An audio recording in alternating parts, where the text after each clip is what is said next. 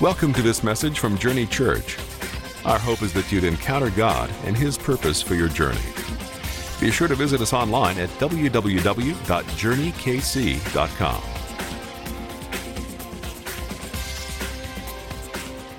We're going to have a special treat today. Dr. Richard Port is going to be bringing the message. And so would you guys give him a warm welcome as he comes up to bring the word that God's put on his heart this morning? He's been marinating on it for months, so now it's just time to release it. I want to talk to you this morning about mindset. And the Bible talks about this. And actually, when we look at mindset, we're looking at a higher level of thinking. When you think about your thinking, that's a higher level of thinking. Okay? And so first of all, I want to define mindset, and it's going to have three parts to it. Okay, Katie, the first part, you have to remember this. A fixed mental attitude. You want to practice that? Out loud? Now? Okay. Did she do it? No. A fixed mental attitude. You want me to say it? Yeah. Okay. Now that you see how it's done, Jordan, you're next. This is the hard one. That predisposes a response or interpretation. That predisposes a response or interpretation. Got it? Okay. Aiden, you've got the easy one. To a situation. To a situation, okay? So let's hear the first part. Katie? Mindset is...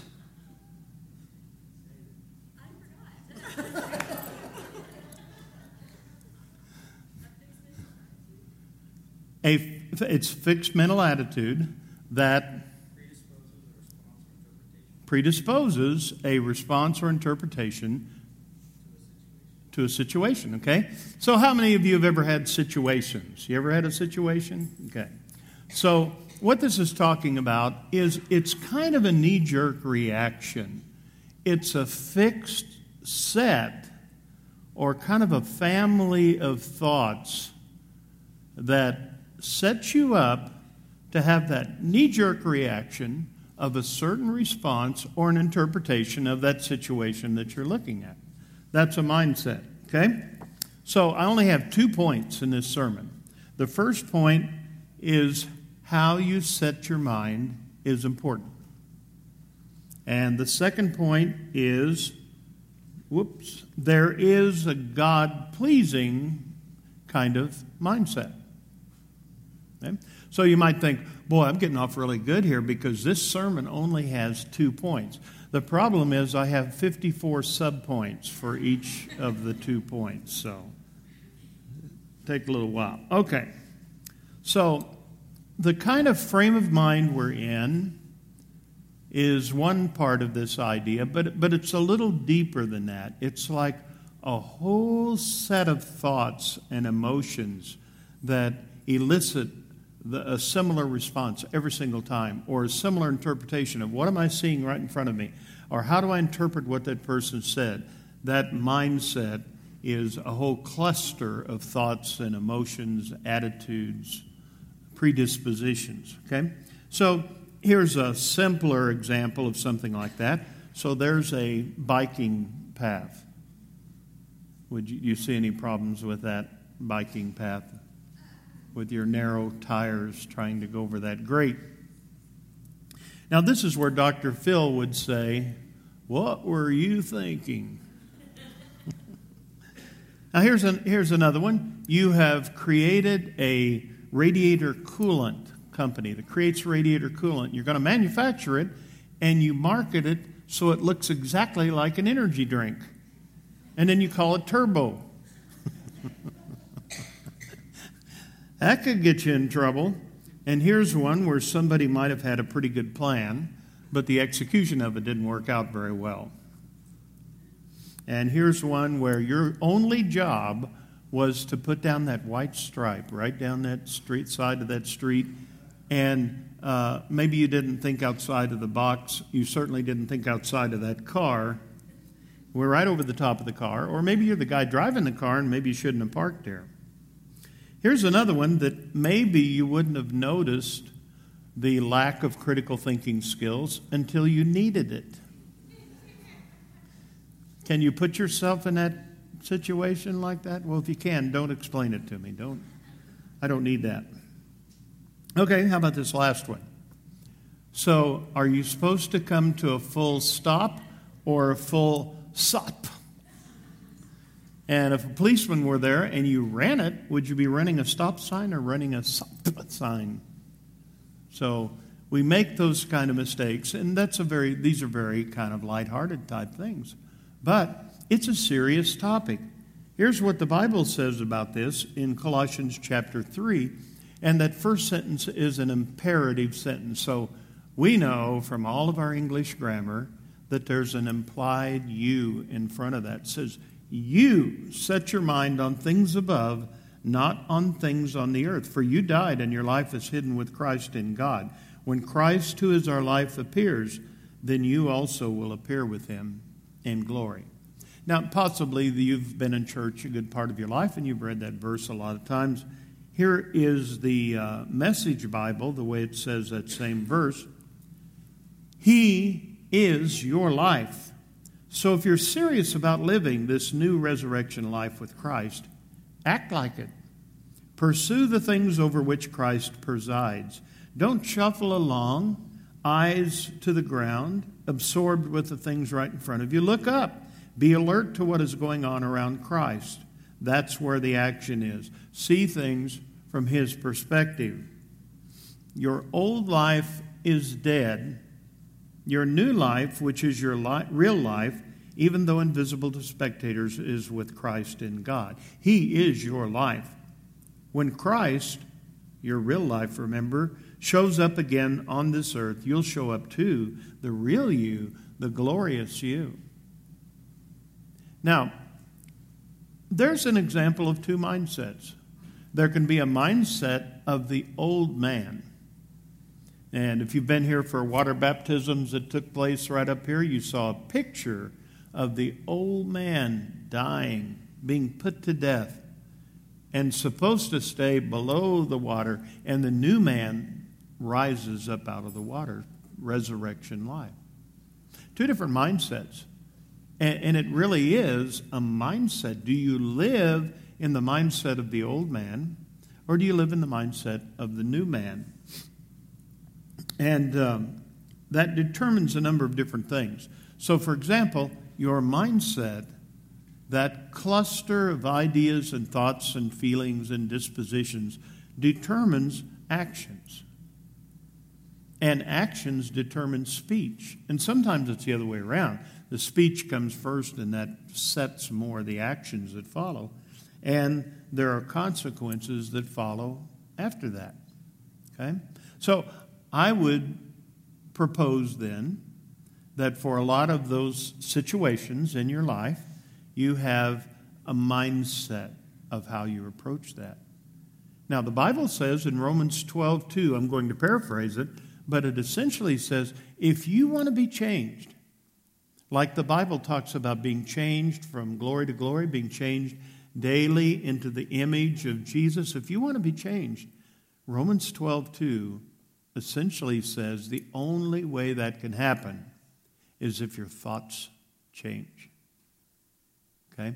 Now, a part of older religious type thinking rejects that type of statement because it's anti-intellectual.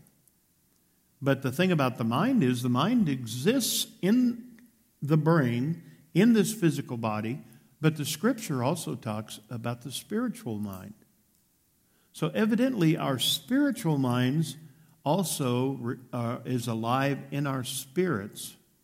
And so for us to be transformed, renewed, we have to change how we think. In other words, we have to search out those crusty, encased mindsets that are causing knee-jerk reactions and that are the old man, and instead choose a different mindset, guided by the Word of God, guided by the Spirit of God.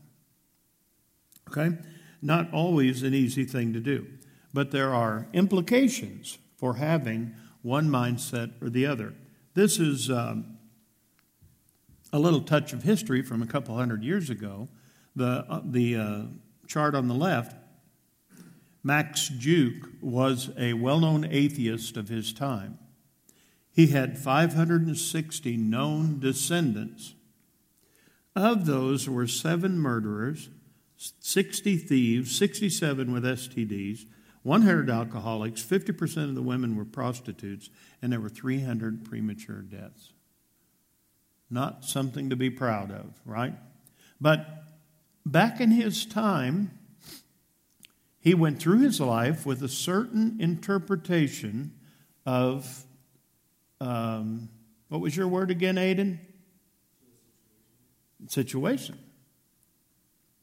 He had situations happen to him. He interpreted those situations a particular way. Maybe the way he looked at his parents, maybe the way he looked at schooling, the way he looked at rules and laws, all of those things. He had a certain mindset toward them, and that's what he produced. And maybe never occurred to him that he would be affecting generations after generation after generation after him. Now, Jonathan Edwards, you may have heard of him, a very famous revivalist and evangelist of that same time period. When you look through his bloodline, his descendants, we find 300 preachers, 295 college graduates, 100 missionaries, 100 lawyers, 80 in public office, including a vice president of the United States, 13 senators, 1 state governor, 3 big city mayors, 75 military officers, 65 college professors, 13 college presidents, 56 physicians, and 1 medical school dean. So, something we'll come back to near the end, but which of these 2 bloodlines of descendants are in a position to influence culture and society and families and churches and other people's lives? And that's the big difference, what you see on the right. Other than righteousness, you also see influence. Okay? So, mindset makes a difference, and we can see it played out through that. Next point, and this one may challenge you a little bit, so just, wherever that door is, open up your mind a little bit and consider this, that there is a God-pleasing kind of a mindset.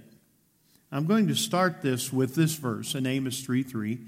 I don't know if any of you have the same experience I do, but I'll often have a word, a scripture, that lasts me for a season. Like it's just everywhere for a while, and maybe it's a few weeks, maybe it's a few months, maybe it's a couple of years, and then it kind of fades away some. I think because it's become a part of me. It's become a part of, it's adjusted my mindset, and it's become a part of me. This one has really meant a lot to me for quite some time now.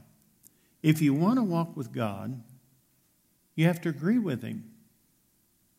He doesn't come down and agree with you. You have to agree with Him. And I really believe that the Holy Spirit is speaking to us all the time, giving us opportunities, putting situations that are divine appointments in front of us, giving us the opportunity to agree, yes, Lord, I'll do that, I'll do that.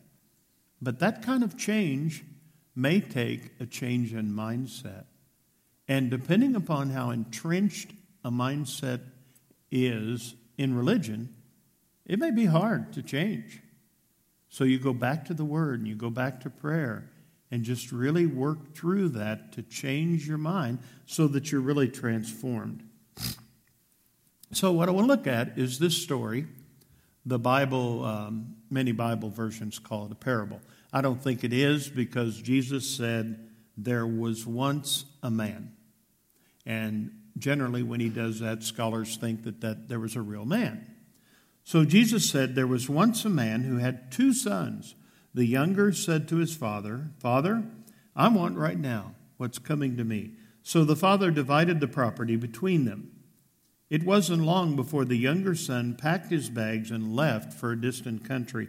There, undisciplined and dissipated, he wasted everything he had. After he had gone through all of his money, there was a bad famine all through the country, and he began to hurt. He signed on with a citizen there, this is a part of a point, who assigned him to his fields to slop the pigs. He was so hungry, he would have eaten the corn cobs in the pig slop, but no one would give him any. And I had never noticed until this time through that this guy was evidently so closely monitored, he couldn't even slip a corn cob, stick it in his robe, and eat it later. He didn't even get to eat the corn cobs. Somebody was watching, or I think he would have done that. Whoops. That brought him to his senses. So what we see here is what the Bible calls repentance. He had one direction he was going, and he turned and went 180 degrees the other way. He had a change in his mindset. He had an identity of being the guy that is banished off in this country, self-banishment, but banished off in this other country, slopping the hogs and starving to death. And he turned, and you can see his mindset change right here. All those farmhands working for my father sit down to 3 meals a day, and here I am starving to death. I'm going back to my father. I'll say to him, Father, I've sinned against God. I've sinned before you. I don't deserve to be called your son. Take me on as a hired hand. He got right up and went home to his father. Okay, so I want you to see how many of you believe that's a different mindset than what he was in before. Okay? So it has some distinct characteristics to it. And he says, I don't deserve to be called your son. I'm not worthy. Take me on as a hired hand. So that there's a whole set there of his thoughts about what's happening. And he arrives back to his father with that mindset, with that identity. When he was still a long way off, his father saw him, his heart pounding. He ran out and embraced him and kissed him. The son, remember the mindset, the son's in. The son started his speech. Father, I've sinned against God. I've sinned before you. I don't deserve to be called your son ever again. There's his mindset. But this is to me like a beautiful sentence. But the father wasn't listening. Okay? God killed the old man. God doesn't talk to the old man any longer. God talks to the new creation. Your mindset, if it's in the old man, you're not going to hear a lot of revelation from God. Be in the new mindset. The father wasn't listening. He was calling to the servants, quick, bring a robe and dress him, put the family ring on his finger, the sandals on his feet, then get a grain-fed heifer and roast it. We're going to feast. We're going to have a wonderful time. My son is here, given up for dead and now alive, given up for lost and now found. And they began to have a wonderful time. So this little dial here kind of shows you 3 different mindsets. The son was in the mindset of the hog farm. And then he was in the mindset of returning as a servant.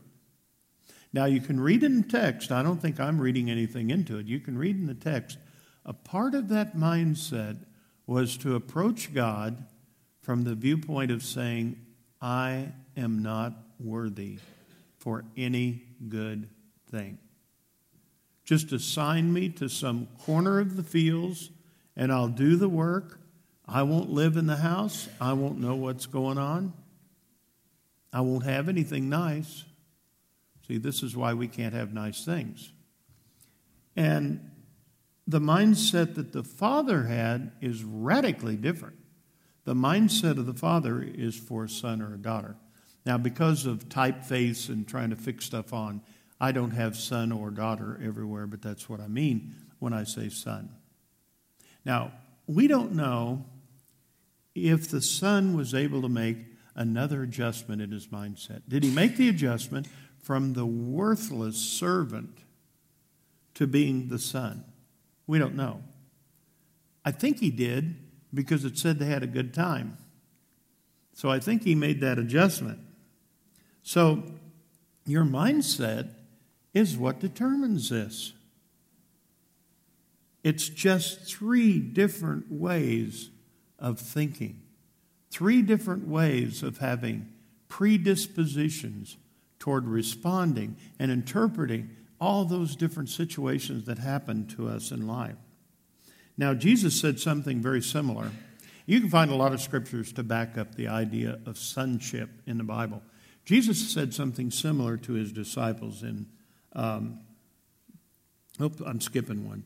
When we go back to Luke 15, I put in brackets, the Father ignored what the Son was saying. Wouldn't have it. Wouldn't even comment on it. He didn't say, I like to think a lot of times when I read the Bible, what didn't happen?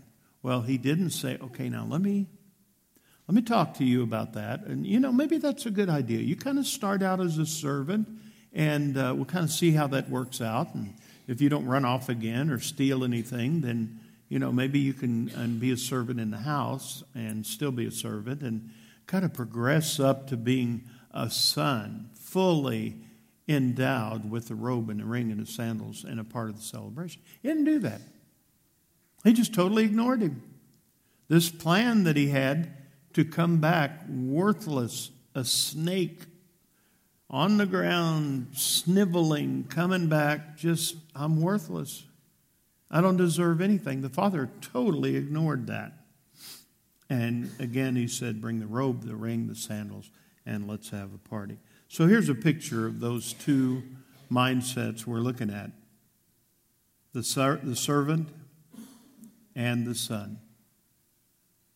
I want you to notice how clear it is in Scripture.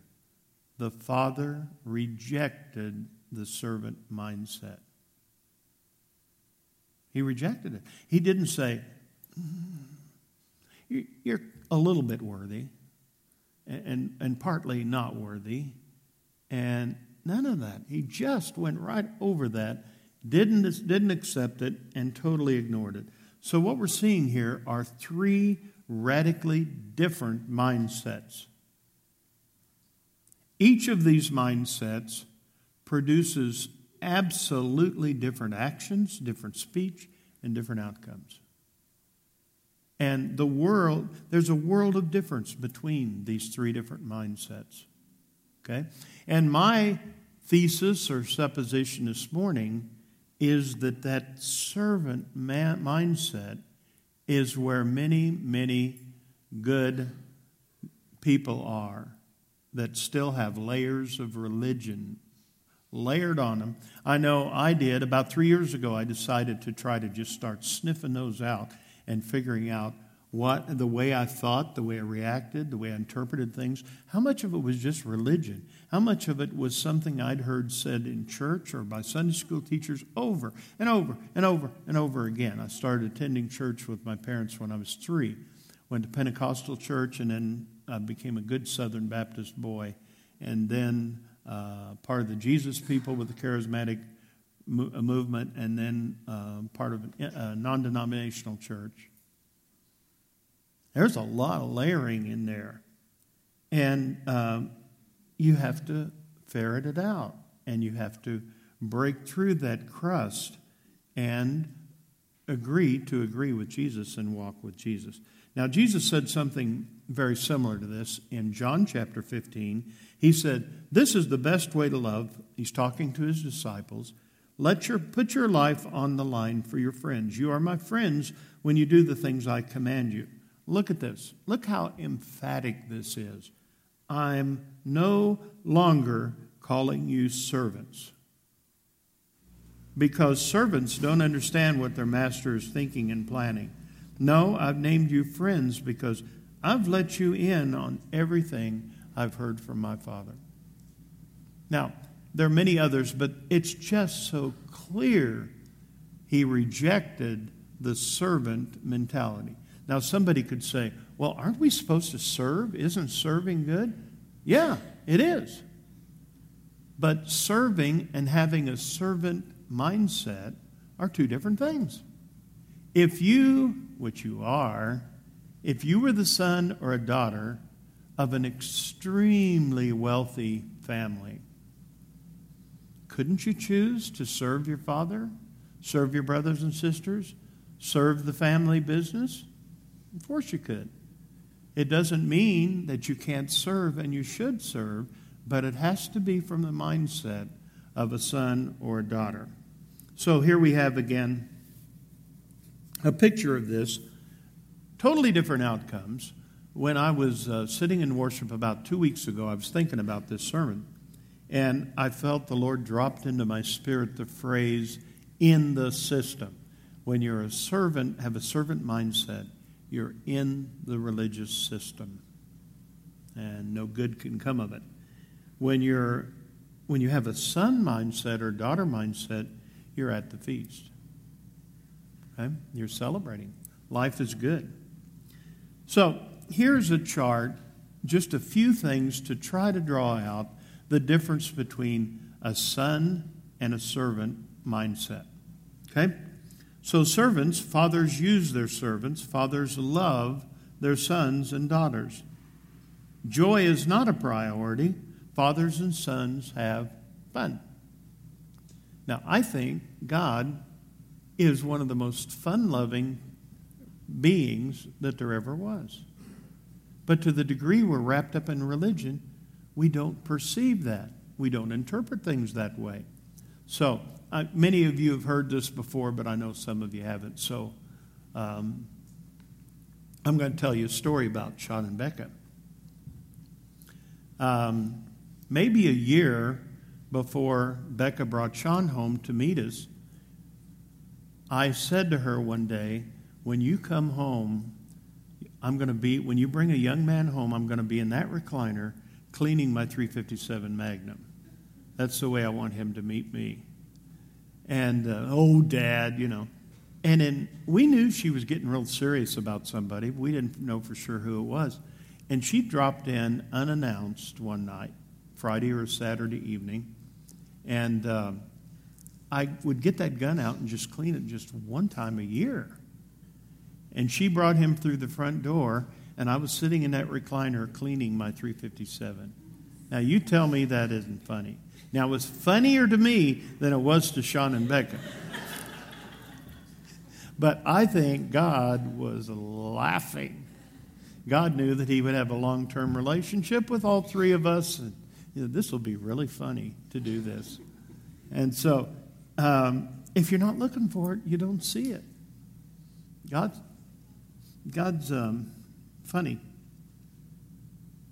I remember a story I read by a minister, long life of ministry, and him and then some other missionaries dropped into a village that had never received the gospel before. And the first thing that they met in the village was a witch doctor who had bones and all sorts of things all over him, coming out, shaking things at him and screaming at him. And the man that was telling the story said the missionaries with him took off. And he wasn't going to let that happen. So he started going toward the witch doctor. And the only thing he could think of was a rock song. And I can't remember the words, but when I'm traveling in my automobile and I can't get no satisfaction. That's the only thing he could think of. So he starts screaming the lyrics to I Can't Get No Satisfaction at the witch doctor. And the witch doctor screamed and jumped and ran, and they said he never came back to that village again. And what the guy said he heard was he heard God laughing and laughing and laughing and laughing. He said, why'd you make me do that? And God said, that was really funny. But if we don't have the free mindset of relationship as a son, You know, sons in a good family, sons see their dads do some pretty funny things. And if we don't have that, we don't see that. Servants see God as judge. Sons see God as father. Servants serve the house. Sons live in the house. Servants have limited access. Sons have full access. Servants think me. Sons think family. Servants follow the program. Sons help create the program. I love the scripture in Acts that says, it seemed good to us and the Holy Spirit. The apostles were in a relationship with the Holy Spirit where they worked out what the next steps were going to be. Servants leave nothing to the next generation. Sons empower the next generation. Servants don't own anything. Very, very little. I was thinking when Peter and John went up into the temple and they said, silver and gold have we none, but such as we have we give to you. And I thought, they were thinking like sons because servants don't have anything to give. And they realized they had access to the kingdom of God. Servants see correction as rejection. Sons are secure and can be corrected. Servants live under rules. Sons live within relationships. Servants do not take chances. Why? Because they see God as a judge and they could get in trouble. Sons are risk takers. They're secure in who they are. And they know that the natural way things work is you make mistakes and you get lovingly corrected, shown a different way, and you try again. That's what's normal. Servants are chained to their past. Sons have a vision and a future. Servants look for an identity. Sons have an identity. So the question is, where is your mindset? Where are you walking? I guarantee you, Scripture indicates God is not walking in that slave or servant mentality. He's walking in the mentality of a loving father with sons and daughters. So, if your mind's in the hog farm and you have either never made that transition to the arms of a waiting, loving father, then feel free to come up afterwards. Somebody will pray with you and make that turn where you turn toward God, get born again. But maybe you're in the mindset of a servant where you don't know what the master is doing. You don't feel like you have access to the house of God.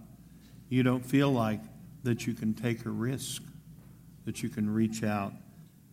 Or maybe you are in more the mindset of a son.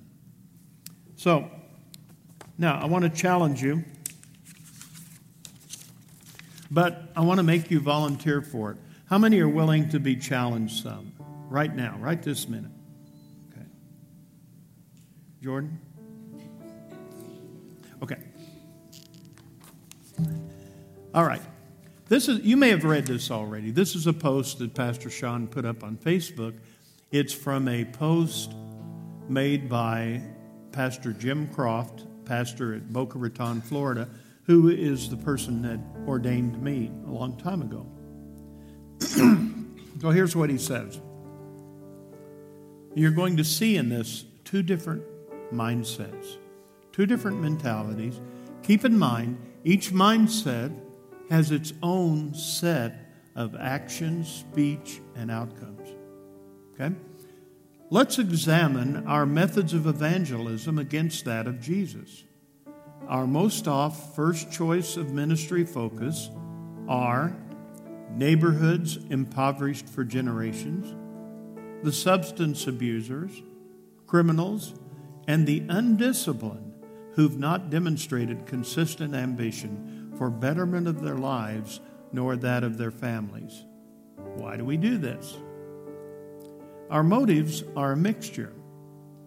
On a positive note, we genuinely want to minister Christ to the downtrodden, even when it's self-induced. The other reason is not so flattering. Our insecurities cause us to feel awkwardly out of place about ministering to the accomplished of society. Timidity drives us to focus almost exclusively on those we view as lower in social station. This gives the well-adjusted contributors of society the impression that fervent Christianity is basically for those needing comfort about ineptness at life. I'm going to read that again. This gives the well-adjusted contributors of society the impression that fervent Christianity is basically for those needing comfort about ineptness of life. When I taught at the university, I often wondered, who has ever ministered to these intellectuals? A lot of people are afraid of them because they can argue. They seem to have strong points. They have strong beliefs, and nobody witnesses to them. So we think of the down and outers and witness to them, but what about the mayor? What about the governor? What about your boss? What about people that are more stable in society? Jesus commanded that kingdom messengers seek out known God seekers. They were to identify their message with honorable, well-placed, productive people in every new city. The church apostles obeyed him and first went to synagogues, places of prayer, holders of political office, and the gathering spots of leading citizens. The apparent concept was that if you capture the attention of the innovators and producers of societal stability, the rest will surely follow. Before getting upset with me, Pastor Jim says, honestly ponder who Jesus invested most of his time with. His disciples had productive lives prior to his call. He dined and conversed with scribes, tax collectors, and the wealthy who supported his ministry. He spent downtime with property owners, Mary, Martha, and Lazarus. He ministered in private homes that were large enough for meaningful crowds. Yes, he ministered and showed compassion to the poor, the downtrodden, the prostitutes. They were welcomed. They benefit from his ministry. Were they the exclusive focal point of his ministry? No. It is not the down and outers, the undisciplined, that provides stability for long-lasting ministries. It is the accomplished that comprise the boards of the most effective ministries. Well, I don't know about you. I find that very, very powerful. And it challenges maybe pretty deep-seated beliefs about who a church should go to and spread the gospel and how that should happen. So there's two totally different mindsets. Again, totally different actions, speech, totally different outcomes in those two different things. So I challenge you to think about your thinking. Look at your mindset, your reaction to different situations, and see, are you approaching it as somebody who feels like they're not worthy? In the parable and in what Jesus said, God rejects that. So there's a strong religious pull that to think there's some value to saying, I'm just not worthy. I'm not worthy of anything at all. That's not God's will. It was the father in the story of the prodigal son. It was the father that made a decision to give him the robe, the ring, the sandals, and throw the celebration. His decision. The son didn't have the right to come to the father and then dictate the terms under which he would return. It's the father's will that we be in the family as sons and daughters, representatives of the kingdom of God, having almost unbounded access with what we do with our lives. Okay? So, stand up. I'll show you this last slide. This is what I've come to do. If I head out somewhere in the car, I say, I put on the robe. I put on the ring. I put on the sandals. I'm entering into the celebration that's continuously going on in heaven. I am a son of God. I have access to the kingdom of God. I know what God is doing. I have the mind of Christ. Okay? And defeat that religious mindset of being unworthy. Okay? Lord, I ask that you cause this to just bubble up inside of people this week as they face different situations, that they respond and make a choice to have a mindset of being a son or a daughter representing your kingdom in Jesus' name.